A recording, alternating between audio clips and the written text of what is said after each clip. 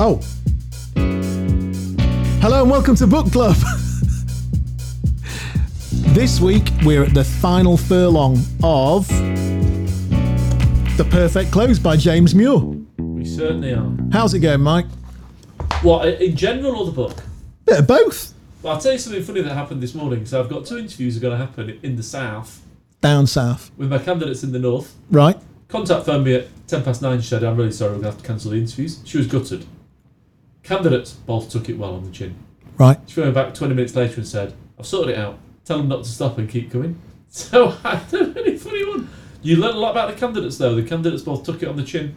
So both have turned their cars round at that point. Not quite, actually. One of them said, God, why did you phone me back? I was just about to pull off at the next junction. Yeah. Interesting. Yeah, and that's been your day today. Pretty much, yeah. Good. Anyway, come on, let's crack on with Let's this book. talk about I'm James Muir. Muir. The social interfaces, you know. Yes, let's talk about James Muir's book, The Perfect Close. So, how's it been for you? Do you know what? I didn't like the book until I spoke to him. Yeah. And I thought that he gave me... And I think we're going to have to start doing this a little bit, or maybe consider it, because once I'd spoken to him, then a lot of the book made sense in terms of why he'd suggested it in the way that it had. Because reading it going, this isn't very good, I don't really like it, it's not really me. But then actually, when I spoke to him, I figured out that, that it wasn't really written for me. It was written for an ex-technical person or an ex-pre-sales person that was stepping in sales for the first time. Or a reluctant sales professional. Well, if I was a reluctant salesperson, I'd pick up Sandler. If I was a pre-sales person or a techie, or just, not a salesperson but was quite up for being a salesperson, I'd probably pick up this. Yeah, okay. But so the context changed the game for us a little bit. It did, and I've got to say, if I just picked it off a shelf, I'd have just sort of stopped reading it, really, to be perfectly honest. If I picked it off, off an airport shelf... Yeah. Would you have got all the way through the flight with it? Nah, no chance. I'd have started playing Candy Crush with my daughter. But, actually, I forced myself to read it because the guy's good enough to come on the show. Then the guy's come on the show, and we've pre-recorded, obviously, our interview with him. And now, with that context... I would say to people, read it with that in mind. Yes. Think about why you're reading it and what the context of it is. And like I say, if you are, 60 years old, been a salesman since you were 20, and have read every single sales text on the planet, can't see you liking it that much. You'll get a couple of bits out of it, but not much. If you're, relatively new to selling, perhaps a bit reluctant to selling, or maybe a pre-sales guy who's got more sales responsibility on your feet, definitely buy it. And if you're somewhere in between, you haven't wasted your money, I don't think. What about you? For me, I was pretty negative about it until we met James. Yeah. And next week's show will be our interview with James Muir, with the author. Well, we've talked about the book, and again, another guest who was great value. Yeah, and I'd be tempted to listen to that show first, watch that show first, actually. Yeah, go back. If you've not started... It would be. First episode, hang on. And next month we're going to do Go Give Us Sell More by Bob Berg and John David Mann. And I think what we'll try and organise is to record that first, because that will give you and I the context a little bit more. But anyway, what did I like? What have I enjoyed about it? I've really. Am I going to with it? You're reviewing it before we finished it. Yeah. Let's do chapter 11, 12, and 13. Shall we talk about 11, 12, and 13, and then I'll do a full review? Yeah. So chapter I must 11, be a bit tired from a couple of days on the road. It's about creating a collaborative meeting. It's about creating a collaborative meeting agenda. And I've got to tell you, chapter 11 I thought was very basic, but I couldn't disagree with much of it. And I thought, actually, if you did a lot of it, you'd have good meetings. Listen, yesterday I turned up to see a CEO, right, of a Gartner Magic Quadrant vendor. Okay. He sits down. I'm at a coffee table in a hotel. The first thing I've said to him is, how long have you got? He said, I've got 30 minutes. I said, I've got an agenda of things I want to talk to you about. He said, what are they? I went through and he went, right, let's start item 1. Correct. And if I hadn't done that, he'd just walked away. Yeah, I'm sure. And he was so appreciative of me having been hobnobbing and social interfacing. Not trying to suck up, butter up. I just got straight to it. How long have you got? Half an hour. Good, right. And that's the tenor of this chapter, isn't it? It's sort of like, tell people what you're going to discuss. Yeah. They'll object if they want to object, but they'll know what's going to happen and you'll have more productive meetings. Yeah. What do you want to talk to me about? I think you've got a problem you don't quite realise. What's my problem, he said. And that was it. Yeah. And I went, you've got the following issues. bang, bang, bang, bang, bang, end of the meeting, great meeting, brilliant, moved forward into a next action. So you know, and he says this. I'm a few sort of pages into the chapter and I've underlined it. But knowing the purpose and the outline of topics gives attendees a clear understanding of what to prepare for the meeting. Some meetings require specific information and will reach an impasse. Agendas eliminate excuses that participants aren't ready to discuss a subject because they don't know it's going to be brought up. Yeah, and I think one of our objections to this is we feel that that's so bloody obvious. Yeah, correct. That we're almost at a point where we're like, oh, come on, that's facile. Well, we want to know something new, don't we? Yes. Because we live in an information age. Yeah. You know, what do you do in your spare time? What do? I learn new stuff. I know Me it sounds too. a bit geeky, but No, me too. That's what I do. Me too. So I think... But actually, the chapter's right. Bang right. And actually, if I really look at people that we've worked with and how many of them... It never ceases to amaze me how much work I often have to do to encourage a candidate to walk into an interview, for example, with an agenda. Yes, I agree. And how many of them would look at you like you're utterly bonkers. Correct. Particularly at second interview stage where the client's asking for maybe a 30, 60, 90-day plan. And they look at you, what do you mean an agenda? Well, have you contacted the parties in the meeting and made sure that everybody's got an agreed agenda? So it's not that obvious, you know. Yes, probably. Yes. It's obvious to me and you, but we're very lucky. We've been well trained. I think it'll be obvious to a lot of the people that listen, but nonetheless. So, what's this chapter about? It's about planning meetings and all the things that happen in. Yeah, and he gives all the reasons as to why it adds importance to your meeting. It defines objectives. How should an objective be done? It should be stated from the prospect's perspective. Focus on the outcomes they hope to achieve. I'm less in agreement with that. How can you disagree with it? He pushed. Sometimes it's okay. I think it's okay to have your objective. I think it's okay to have your agenda. I see what item. you mean. Yeah. So the book is very much all about. It's got to be about your prospects. It's got to be about them, and I get it's that. Very prospect centric. And I remember a period in my career where I remember once one of the only times Pete Ingram ever did anything that was coachy or supportive. You know, it was like he sort of shuffled into a meeting. It was like a little old shuffling fella. And he once turned around to me at the end of a call. He was and like Mr. Burns. Yeah, he was like Montgomery Burns. Yes. And he said to me once, he said, you know, Johnny, that call was all about you and not a lot about the client, wasn't it? It was all about what you wanted, but not a lot about what they wanted. And actually, I learned a lot in that one sentence. And I get it. It's all about the customer, and you've got to be about the customer, and it's all about what they want. But actually, I think it's okay to put an agenda item in it that's about you. Yes, but that's not the model this book is following, though, is it? No, so I'm in disagreement with the book. Oh, I disagree with you. It's a book club, and I'm in disagreement with the book. Yeah. And I'm sort of arguing with you for argument's sake, really. I get your point. Now, chapter 12 is the juice. Oh, have we been chapter 11 here already, Yeah, Pricey? definitely. This is going to be like the shortest episode of Book Club. No, not necessarily, because I think... So, in fairness to the start of the book, it says you can just skip to chapter 12 if you want, but I didn't do that. So, chapter 12, the title is The Perfect Close. And this is the whole point of the book. This is how you close people and what the sentence is. Yeah, so this is it. This is It's a shame we don't have like a music splash for this is the hub of the book. Yes, or a drum roll. Yeah, absolutely. But it does say in chapter 1, go to chapter 12 if you're that way out. Yes, but I didn't. It like one of those do your own adventure books. Never read one. Right. So here's a quote from Anthony Iannarino, our pal. Yes. It says, if the language you use to close makes you uncomfortable, then it probably isn't good closing language. Like that. Fair point. Like that. And remember the context before we dive into the chapter, which is James himself did admit he came from a technical background, moved into sales. He kind of wrote the book for people of that ilk. Yes. And I think that's a really relevant quote for Correct, that because they point. might not necessarily be just straight out. Yeah. So let's get into what a perfect close is as per this book. So there are 2 questions in the perfect close, aren't there, Mike? The first question is... Does it make sense for us to X? Yeah. Yeah. And then the follow-up question, Mike? what is a good next step? That's if they say no to your closed question that you started with. So here are some examples. Does it make sense to talk about scheduling a site visit so that you can see the product in a live environment? Does it make sense for us to talk about putting together a financial assessment of your current situation? Does it make sense for us to talk about getting your credit approved while we go through the details together? And so on and so forth. So yeah, and there's a whole load of different... Does it make sense for us to advance? Yeah. Effectively is what that question is. Yes. Now, actually, part of my issue was a lot of the advances aren't advances.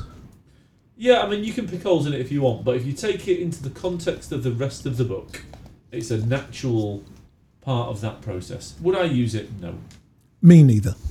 But could I see sense in somebody using it? Yes. Definitely. Definitely. 100%. Definitely, yeah. I think if you're a reluctant closer, it's better than not having any go and at all. You've done everything else in this book. Yes. If you've done all the other bits, yes. It is a question on its own, isn't necessarily a good question, irrespective of what you've done. I've got to tell you, Johnny, I think that's part of the problem with sales books is people pick out the good bits that they like, but they only pick out the good bits that it takes the rest out of context. Yeah. I think for that to work, you've got to have done this. So what's your issue with the phrase, firstly, does it make sense? Why there's you loads of issues. It's a close question for a start. Yeah. At what point does it say, so we've been talking together now for the past 3 months, you said you were looking for X, said you were looking for Y, we seem to have met all those, you said the next logical step was for you to buy it, so do you want to buy it? Now I know I've truncated the question a little bit, but it doesn't make reference to any of those points, does it? I don't think. No. And also, for me, I've got a couple of issues. One, I think you can ask an open question there. If you really wanted to ask that question in that way, I'd ask it in an open way. How do you feel about? Yeah. What are your thoughts about? And get information before you go to your next point. Yeah, I mean, you could do, yeah, absolutely. And then the next point, what is a good next step? I'm not a fan. You see, when I first read it, I wasn't a fan, let's be clear, and I'm not, and I know I've been clear enough, I'm not going to use it. But I think I understand it, and I get why it would work. I think as part of that process, as part of this process in this book, it's a good process. Okay. I don't think I'm going to do it, and I think if I had somebody working for me, I wouldn't suggest that they did it. Not in our universe. Not in any. But, you know, if you think about it, it's a very simple one, this, isn't it? But listen, Jonathan, you know, I'm a Tesla dealer. You know, you're here trying to buy a Tesla. Does it make sense for us to sign up the paperwork? No. What's a good next step? Well, I'm going to go home. Yeah. You know, I'm taking the mickey a little bit, but that's your problem, really. Correct. The next step is I'm going to go away and I'm going to hold you at as much at arm's length as I so see fit. But what James would say if he was on the show is he'd say, yeah, but you're completely taking it out of context. Correct. If you look at the preceding 11 chapters. Because what he talks about, and I think it's important to bring the context in here, is about what he calls timing. Oh, do you know, literally, that's the bit I've got on. So you and I can be as negative as we want, but I get his point about I'm not timing. being overly negative about it, I'm just saying I wouldn't do it. Yeah. Because what he's saying is, does it make sense to do X is more about qualifying the timing at which it's right to do X or Y, rather than the fact that they want to do it. And therefore, if the client says no, it's more about where in time the client is towards making that decision to take that particular step. Correct. Now, I'm a bit more directive than that. Personally, I think at some point you just got to go and ask a customer if they want to do the biz. Yeah, you know, at some point, on behalf of your candidate, you say to your client, do you want to offer the candidate a job? Correct. Do you want to offer the candidate a job? The other day I was in a meeting in London. The client had the terms and conditions. We were talking through them and I went, please, can I ask you to sign them now? Correct. And he said, no, you may not. And I laughed. And he said, look, I just want to double check that. And we went over it and I went, okay, what about now? And he went, I'll sign them when you've gone, mate. And do you know what? I got on the train home and he sent me an email that said, voila. Fair play, German. But do you know what I mean? I think sometimes it's not unfair to say, please, can you sign those terms then? I agree with you. But I don't know how far you are into this when I don't know what page you're on. I'm on 183 here, mate. Oh, miles ahead of you then. I'll go back a little bit. Because you just took, because I did link it to the point at which they say no. And then it comes to his point here, closing secret number 16. By asking a timing question, prospects cannot reject you or your course of action, only the timing of it. Yes. I get that. again, it's very similar to Sandler, isn't it? They're Well, not you're always rejecting hanging. What he's saying is, they're not going to bin you in the sale. You're hanging in there. And I think in certain circumstances, for example, back in context again, healthcare, that's pretty cool, because often actually healthcare is about timing, particularly in the UK. Yeah. You know, I was talking to somebody about this the other day. Often it's very difficult to accelerate a sales cycle in healthcare. Oh. Really? And then he makes a comment I didn't like. And James, you're not here to defend yourself now, so I'm going to make my point about it. It says, depending on the request and how far we are mismatched from where the client is in their buying process, there is a heightened risk that we will be perceived as being pushy or self-serving. We are being pushy and self-serving. Yes, but you're taking it out of context because you're not thinking about the meeting agenda and the agenda he's set out. What do you mean? And his meeting agenda is all about the client and what we're going to Yes, cover. but sales is a self-serving profession. But that's not what he's saying, because then he gives his example of the healthcare example. Nobody gets into sales, Mike, because they want to help people. If I wanted to help depends people, what your class of sales, though, doesn't it? if I wanted to help people, Mike, I'd have been a nurse or a doctor Depends what or a teacher. Depends what your class of sales, though, doesn't it, Jonathan? Because it is sales just going and selling some computer software to somebody. Okay, but do you get my point? I get your point. I think you've been a bit too linear with it, really, because I do get his point as well. Let's be clear, I'm not going to do it. But I do get his point. And I do think, and you know, I've ranted a bit about this on a pint with JG recently. I do think we get paid to be pushing and we get paid to be self-serving. Don't you think? I mean, I don't deal with the healthcare market actually, but surely some of the healthcare pods are in that market because they want to help other people. They say that. You don't think they are? Honestly, I think a lot of people get into that market. They wake up in sales. Do you reckon? They wake up one morning and go, "Oh God, I'm in sales. Let's get it right. I didn't choose sales. Oh, I did. I sold double I glazed at didn't university. wake up as a kid and think, wow, I can't wait to be a salesman. I want to be a rock and roll star. Yeah, I guess. But So I'm anyway, in sales, get and back therefore, if I'm going to be in it, I'm going to do it. And Get back to your point of this book. am I not allowed to finish my point about the fact that I don't like all this No, let's get pushy back to your self-serving? point, actually. Yeah. I mean, he doesn't like it. I'm pushy and self-serving, but I can see his point. Actually, I must say. Yeah, have you ever read Ugbandino? I've never read that. The Greatest Salesman on Earth. Yeah, that's a good one for you. Read that. Okay. I'm not going to tell you what happens in it because it sort of gives it away. And I get it. You know, I And love. it gives away who Ugbandino is. And I don't want to get the context wrong of my own statement, which is I absolutely love delivering for clients. I love doing a great job for clients. But your point is, if you didn't push them into dealing with you, then you wouldn't have the chance to deliver. And also, why am I in it? I'm in it to earn money. Yeah, I get that. I'm in it to make money. I'm in it to win. Particularly me, I'm driven by winning. Very driven by winning. Yes. Okay. So let's move on. Before we Okay. have a fight on recorded television.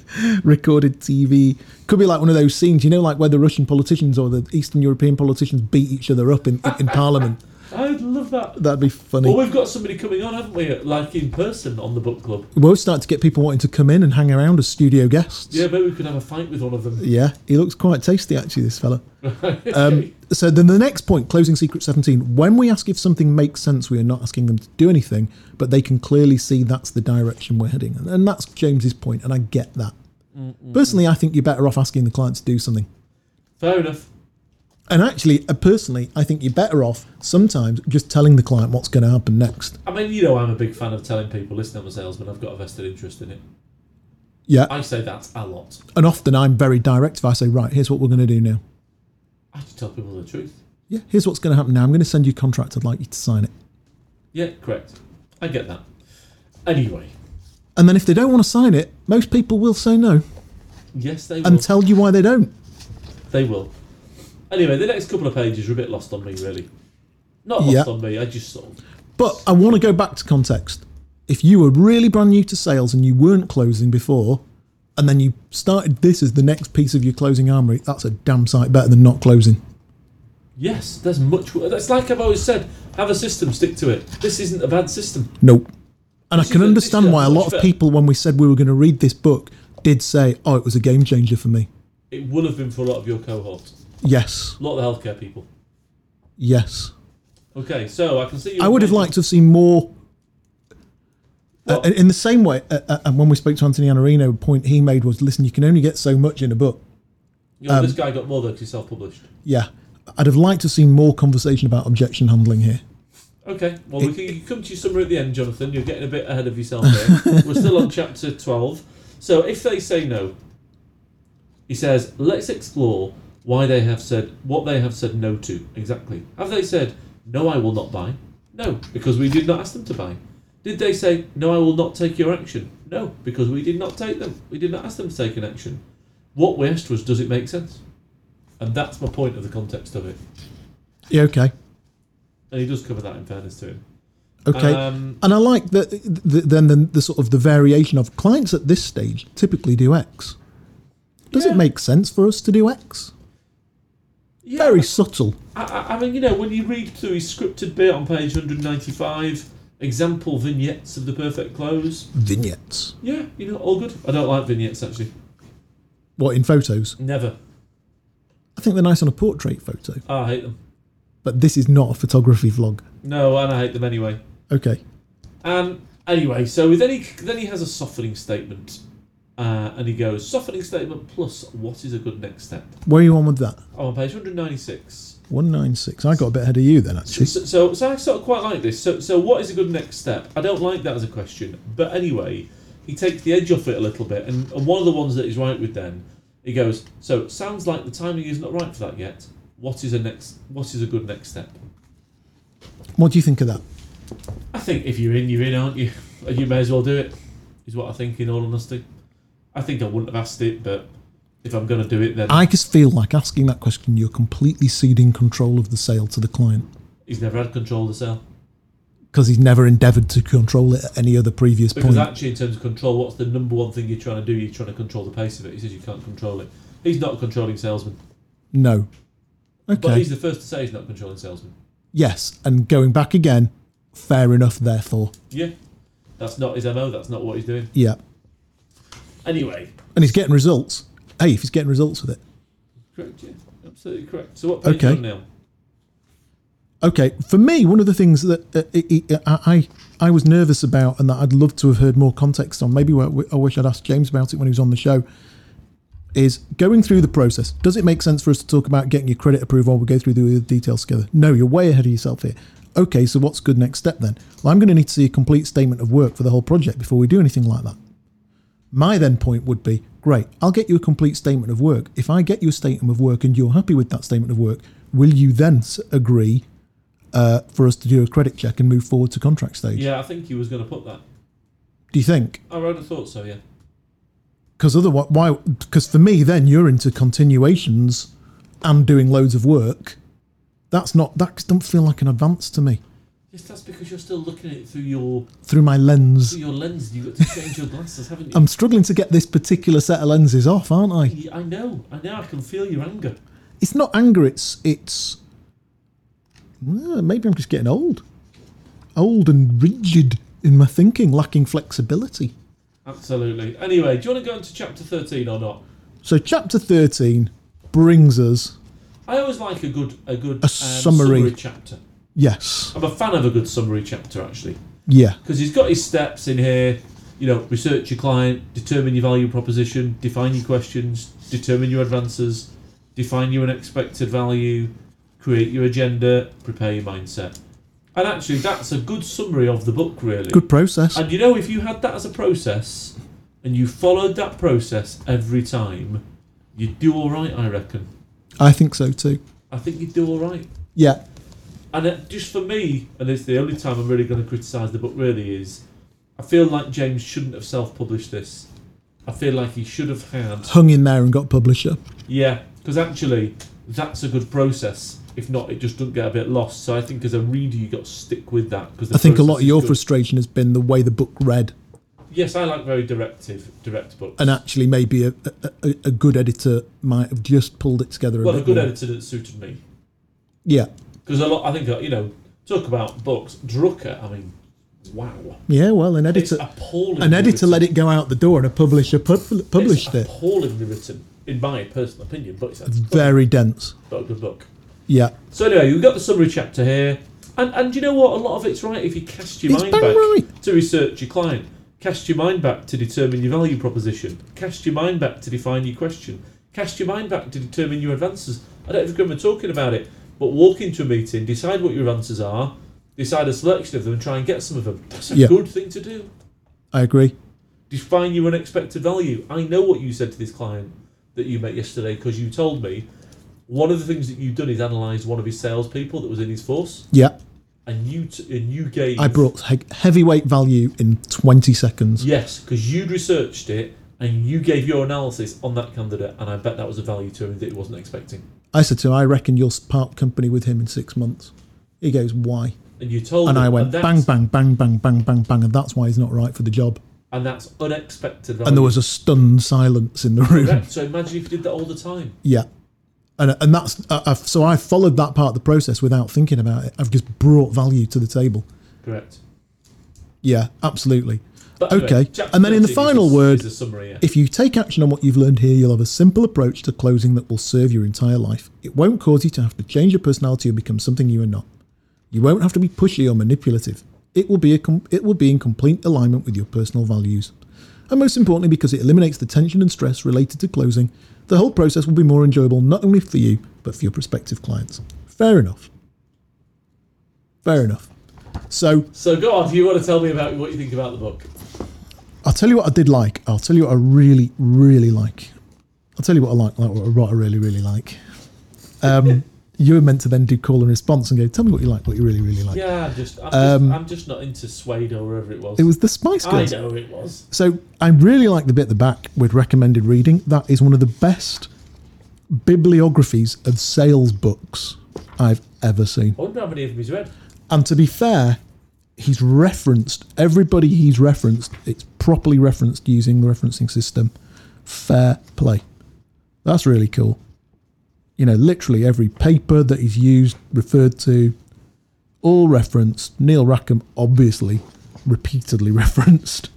But it's really good. Overall, how much have I learned? It's been a good refresher for me on a few things, particularly agenda setting. Okay, and not unexpected value? What do you mean? The unexpected value bit we were just talking about. Yeah, well, I think I was doing that anyway because that's kind of how I sell. Fair enough. But for me, agenda setting and driving that part of the agenda, that's been really useful. Okay. Overall, as a book, would I recommend this? There are certain sectors of the market, there are certain candidates where I would say, can I suggest you read The Perfect Close by James Muir? Particularly probably more on my desk than on yours. Yeah, but in the same breath, that's true of all of the books, isn't it? You wouldn't. Yeah, each one is a bit. Recommend every book to any book to all people, would you? So this is not for me a be all and end all book, but I'll tell you what. There's a lot of people, particularly in my sector, where I would recommend this. If you're in healthcare, good book, really good book. I think also if you're a pre-sales guy getting sales, good book. Wow, excellent book. It's a must-read book, I think. Yes. It's a must-read book, but do please understand that it's a must-read book in a journey that should take you further. Yes, I agree with that. And I wouldn't want it to be the last book that you... You see, you say that. I'm going to give you a very simple analogy, which is, I used to play a bit of golf. I hardly play at all now, as you know, but the way I was taught to play golf is stand with your feet shoulder width apart, align yourself squarely at the target, take the club straight back, take the club back, count 1-2 on the way back, and count 1-2 is the backswing, 3 is the forward swing. Yeah. And try and imagine you're getting the ball is in the middle of a 6-inch ruler. Yeah. And getting the club straight through it. Yeah. They can have all the golf lessons in the world, but if you do that, you'll be a single figure golfer. Yeah. Full and actually stop, that's it. Correct. And there's loads of other sporting analogies that are similar. Keep a straight bat. It's all true. Keep the club head in golf. Keep that bloody club head straight. There'll be loads for rugby. There'll be loads for football. There'll be loads for all of them. And so actually, there's some really simple stuff in here. Agendas. That's a game changer, I think, for a lot of people. Completely agree. Yeah. That will be a game changer for some people. So I've enjoyed it. It's been an interesting one because we started off frustrated with it and began to enjoy it at the back end. Yeah, I mean, I agree. It's not my favourite book. You know what my favourite book is anyway.